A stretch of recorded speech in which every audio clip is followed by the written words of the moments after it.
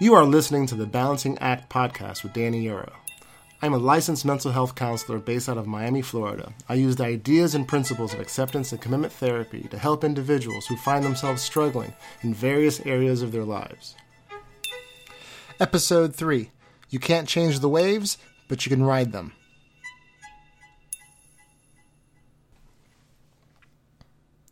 This is the Balancing Act podcast, and my name is Danny Euro, and thank you so much for joining us. If you've listened to our prior episodes, thank you so much for tuning in. If this is your first time finding us, welcome to the ride. This journey, this podcast, it comes from a place of help. I'm trying to help. I'm trying to inform, educate, and really just kind of share a paradigm that I find very helpful. And as we all try to find a way to become more psychologically flexible. I'm a believer in this approach, and this is an approach that is very collaborative. It pairs up with other approaches nicely. And this is episode 3. So far it's been, the beginning of a journey. It's very, we're trying to be flexible. We're trying to practice what we preach. And this episode, we're going to be doing things a little different, based on some really good constructive feedback and trying to make the information a little bit more consumable, I guess, for lack of a better way of saying it. So I'm sure you'll notice the difference. And who knows, we're going to continue to evolve, because that's really the goal for all of us, really, if you really come down to it, right? You either progress, digress, or regress. So we're going to try our best to progress. So in quick review, where we've been, episode 1 was about psychological flexibility and that being basically our goal to become more flexible in an effort to increase our quality of life. The second episode was about cognitive fusion and cognitive diffusion, right? And the goal being to be able to diffuse from thoughts that may influence our behaviors and put us in a position of inflexibility. So diffusion being a way to become more flexible, and how fusion could be undermining component or mechanism where if we're too fused to our thoughts, it may leave us to be inflexible. That's where we were, and where we are today is talking about the idea of acceptance.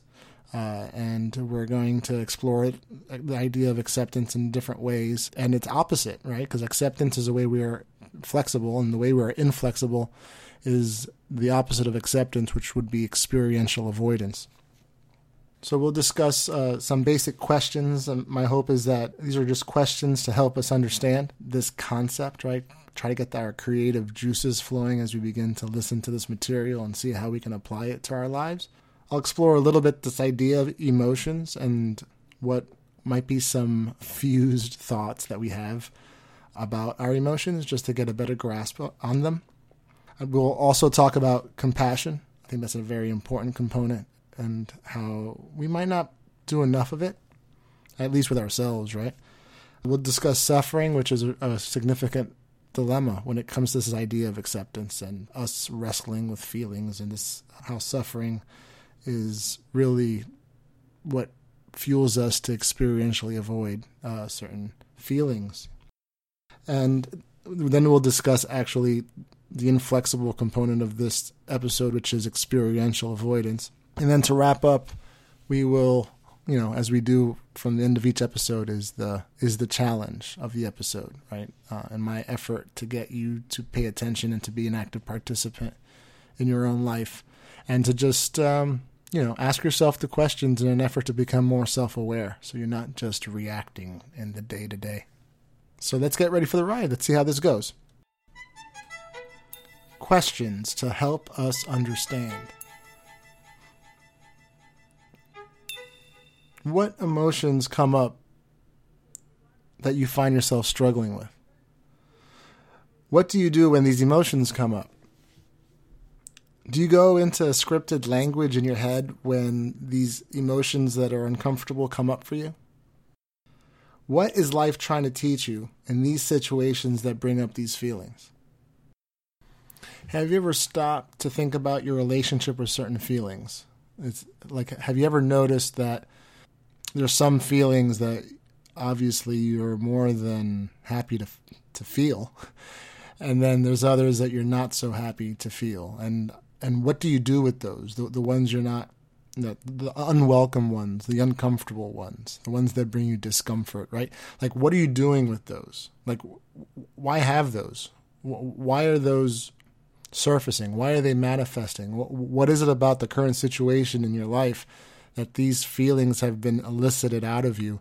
And in your effort to no longer feel them, are you missing out on the lesson that life is trying to teach you? Are you not going into the classroom to learn the lesson as to what is it about this situation that it snuck up on me? Why am I anxious right now? Why am I suddenly sad right now? Why do I feel so inadequate right now? Why do I feel this pressure all of a sudden upon me right now? And if you just run from it, if you find a way to avoid it, to experientially avoid that feeling because you just don't want to feel it, have you missed out? Have you missed out on insight, on self-awareness? Have you missed out on a lesson that life has been desperately trying to teach you every time a similar situation arises and eliciting that similar feeling? These are the questions that, maybe I ask myself too much, especially in those ridiculously long red lights when I'm trying to get home after a long day of work.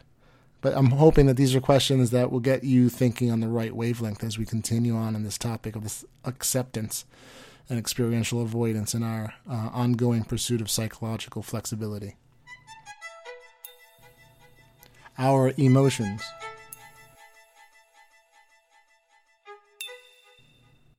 First off, I'm going to ask you a question. What is a positive feeling?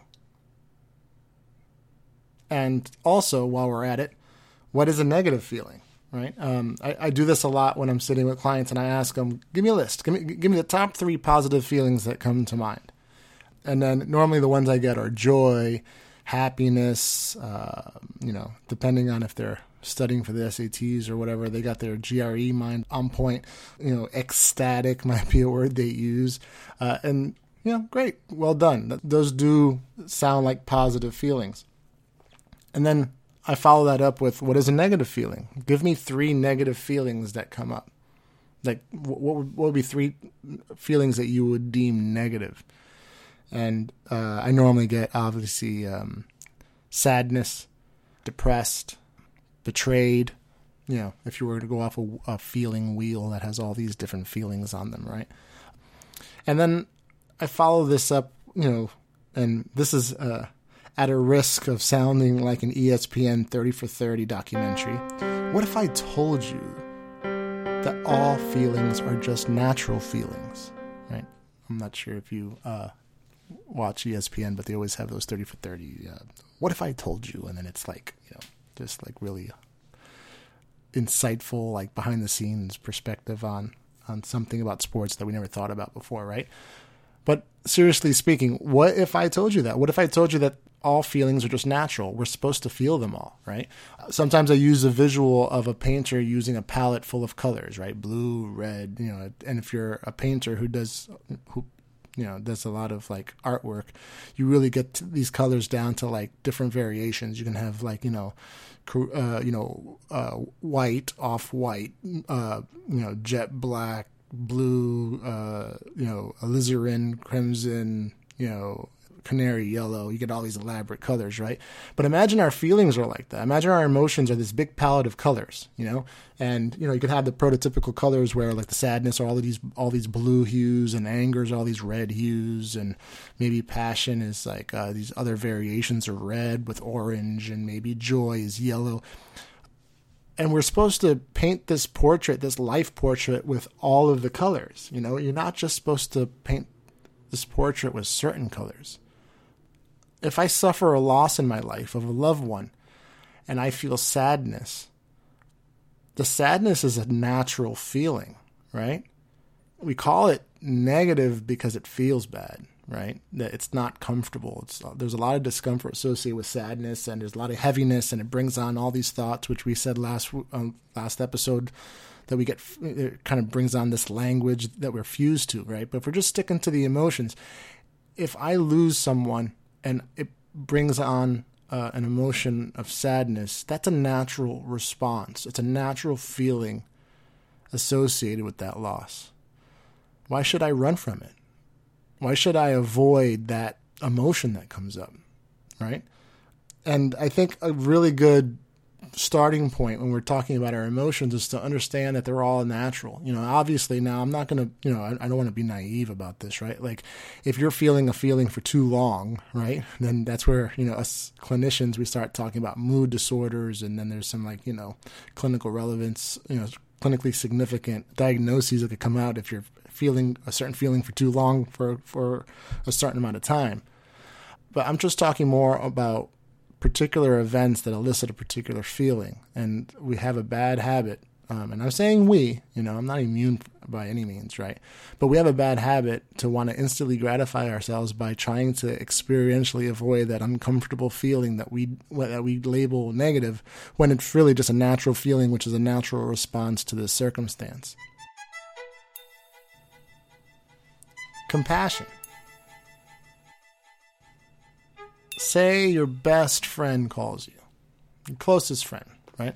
The Ben Affleck to your Matt Damon, right, calls you, and just having the worst possible day imaginable, right? Just a bunch of just one thing after another. It could be a heartache, it could be just a rough day at work, it could be maybe just a tough day in the stock market, whatever. Just this misery, personified, right?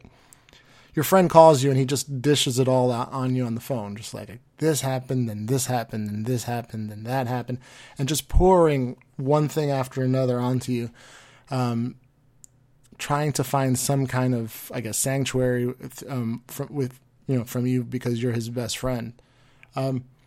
What's your response to that person, right? I would wager to say, in some varied form or another, you're going to show your friend compassion, right? You're probably going to try to provide some form of soothing words, some kind of like feel good, like, look, I get it, I'm sorry, that's a terrible day you've had, insert therapeutic intervention here, right? However the support with that particular friend works, but your goal would be to show that person compassion.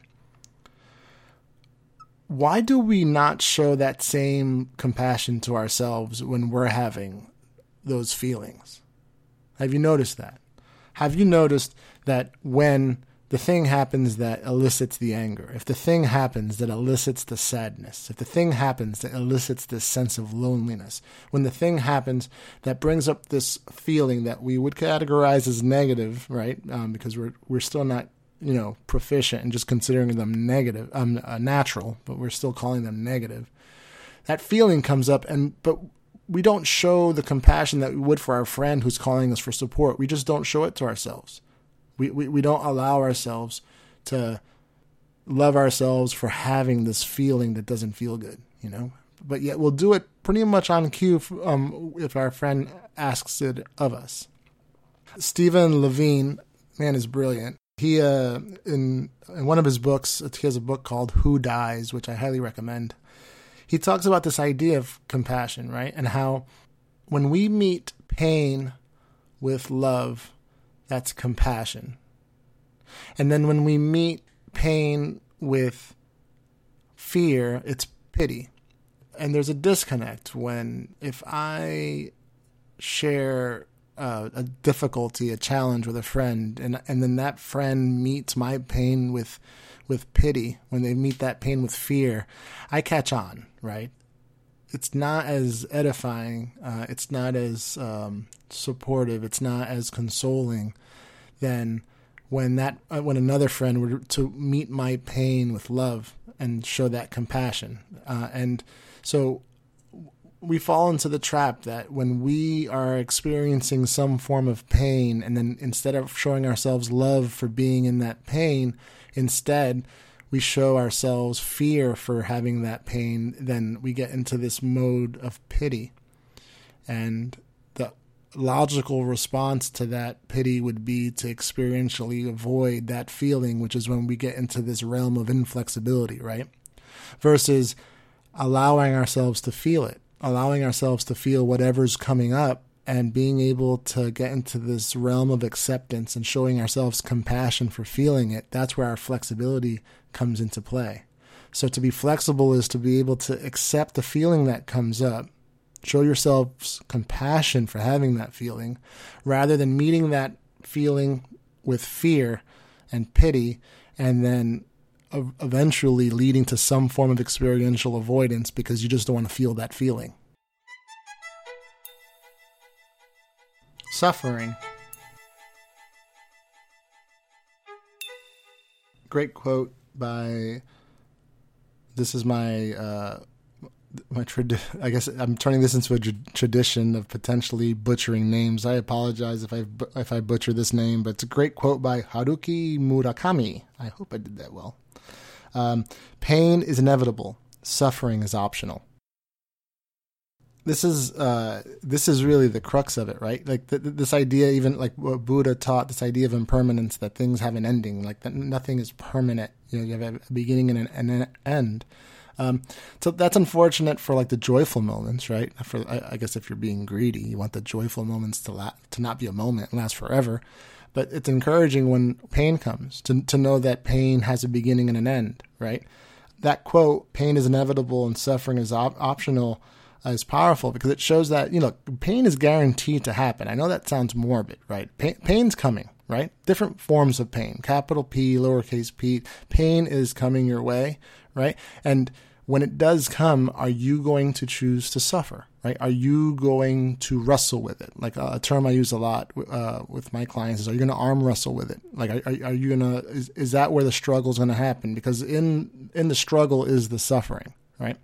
If the pain comes, which is inevitable, can you just accept the fact that the pain is happening?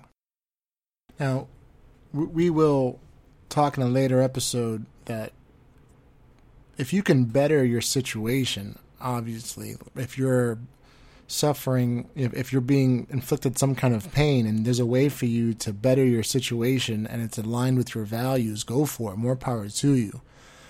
I'm not really addressing that situation. The situation I'm addressing is more the one where an event happens, it elicits a feeling that is negative or uncomfortable, and then we don't allow ourselves to feel. And the kind of work I do, that not letting us feel, that suffering, that arm wrestle that we do with the feeling, it comes a lot of different ways. It comes in substance abuse. It comes in drinking to drown out and to escape a particular feeling we don't want to feel. For some, it's anxiety, right?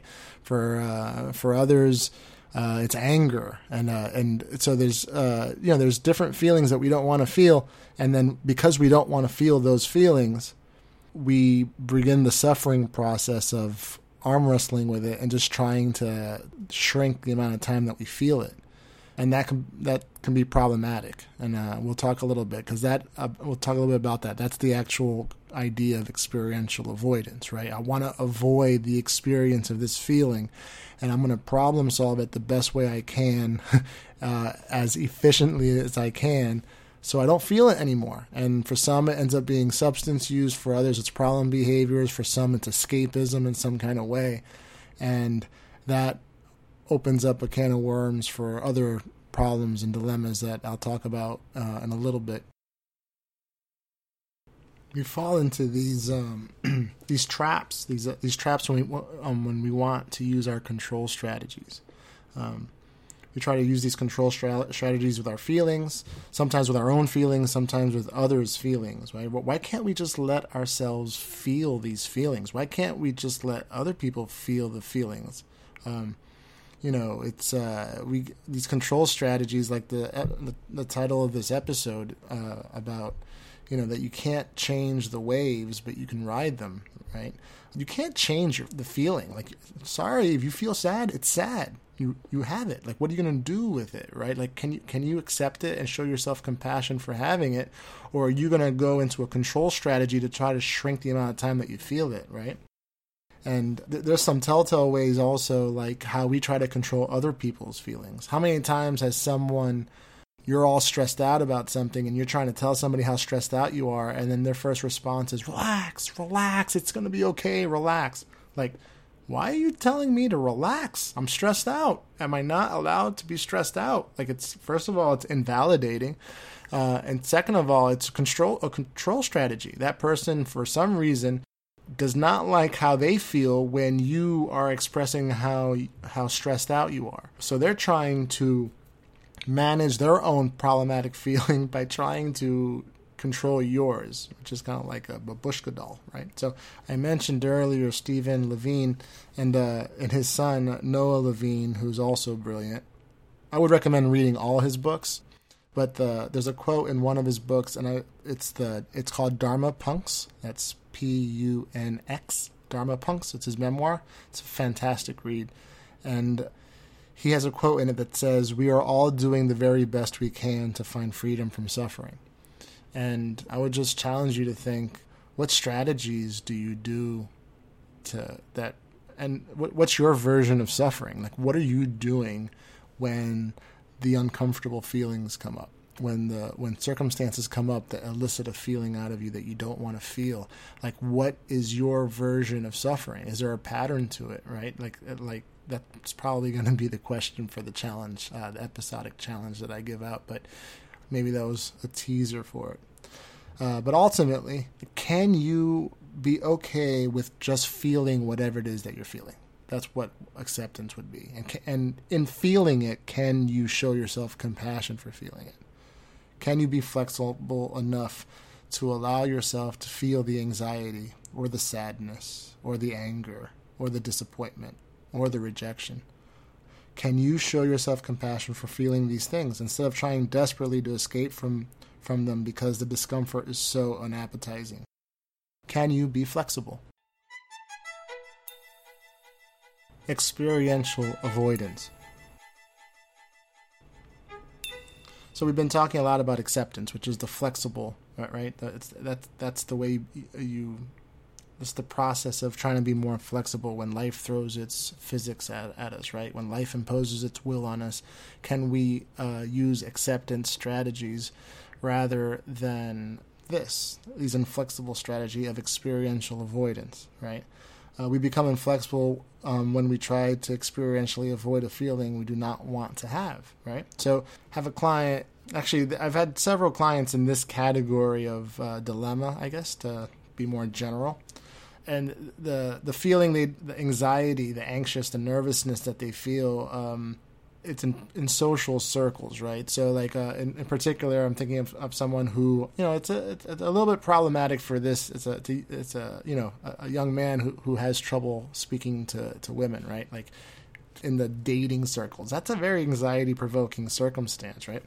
And he gets caught up in his head, his anxiety. He gets these anxious thoughts that he's fused to, like, oh, she's going to reject me. She's going to laugh at me. I'm going to look stupid. This is going to make me feel even less confident about myself. All these thoughts coming through his head, and they're all being inspired by this feeling of anxiety that's coming up, right? There's interplay between the feeling and the anxious feeling and the anxious thinking, right? And because of it, he sees a girl at maybe a get-together at a party or some kind of social setting, and he wants to talk to her, but he doesn't because he's all caught up in this conflict. He's basically just in this tug-of-war with himself, and he ends up avoiding the anxiety of the scenario and never goes to speak to this girl, right? In essence, experientially avoiding the anxiety, right, which his logic tells him will only intensify if he were to actually approach this girl. So he escapes, right? But there's a problem that arises with this experiential avoidance. What he will quickly notice over time is that his tolerance to anxiety will go way, way down, right? So the more you avoid a particular feeling, then what happens is that you become less and less able to tolerate it. So then for this particular individual, less and less situations, like less stressful circumstances in social settings, are going to make him just as nervous as the bigger situations. And then he's always going to feel this need to escape, to avoid, because his tolerance has gone so down. And that's the dilemma with experiential avoidance. The more you avoid that feeling, the more susceptible to it you are, the less tolerable you are to it. And then you start putting yourself in a very inflexible situation where that becomes your go-to move is, I need to get out of this situation, right?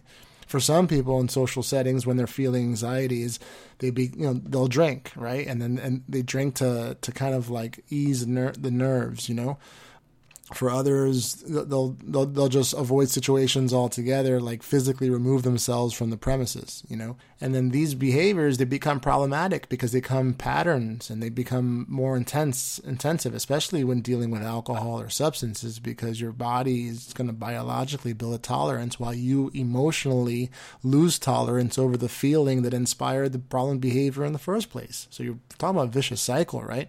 So that is a dilemma with this whole idea of experiential avoidance, is that it becomes a vicious cycle where you become less tolerable and then more likely to inflexibly avoid a situation. And it can undermine you in a bunch of different areas in your life. It can undermine you in your professional pursuits, in your interpersonal pursuits, and really in just life in general, and really create blind spots in the lessons that life is trying to teach you, right? It's a really interesting book by Dr. Susan David. She wrote a book called Emotional Agility.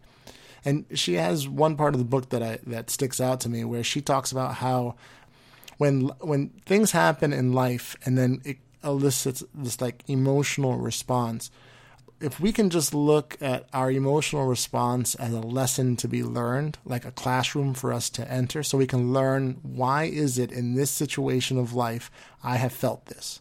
Why all of a sudden in this particular circumstance am I feeling this sadness or this anger all of a sudden, right? Like, why am I feeling this? If we can allow ourselves to accept the feeling and then to show ourselves compassion, then we can enter the classroom to learn, and that can hopefully lead us to more of a self-aware type of being. But if we run out of the classroom, if we experientially avoid that feeling and we try to find a way of suffering to not deal with that particular feeling because we don't want to feel it, we have not given ourselves an opportunity to learn the lesson. And I think that in itself shows the undermining that being psychologically inflexible is, especially as it relates to experientially avoiding our feelings. To accept and to show ourselves compassion is a way to be flexible and to learn. And we get a better awareness of why these feelings are coming up in the first place, and hope that that will increase our quality of life. This episode's challenge. Well, I kind of already teased it earlier, I think, but I guess the challenge, as I, implore you to be an active participant in your own life, is to pay attention to your own strategies, your own experiential avoidance type strategies. There are definitely, because it's just we're not perfect, right? Not by any means. I'm sure that there are scenarios. It might be with our coworkers. It might be with our family members. It might be with our significant others. It may be in traffic, right? There's probably circumstances where a feeling is elicited and we get this feeling and it begins to brew in us, and then we use an avoidance strategy because we just don't want to feel the feeling. Instead of, like Susan David says, entering the classroom of that feeling and learning why we have that feeling to become more self-aware. So my challenge this episode, right, is to, as you become an active participant in your everyday life, is to pay attention to that and see, where am I avoiding these feelings? Where is my experiential avoidance showing up? How am I becoming psychologically inflexible by avoiding certain feelings? What would it mean for me to be more in line with psychological flexibility, to be accepting? Like, what would acceptance look in these particular situations? Can I be compassionate to myself for feeling these things? Do I avoid these feelings because I'm incapable of showing myself compassion? Am I reluctant to show myself my self-love for pain, and because of that, I end up avoiding certain feelings altogether and refusing to learn from that lesson in life? So that's my challenge to you. Thank you so much for listening. You can email us at thebalancingactpodcast@gmail.com. I would appreciate any feedback and questions you might have. We are a work in progress. I'm proud of the fact that we are a work in progress. We practice what we preach. This is a talk on flexibility, and this show is flexible. At least we try to be, right? And I just want to thank you so much for devoting the time. This is the Balancing Act podcast. My name is Danny Yarrow, and I am thankful. Take care.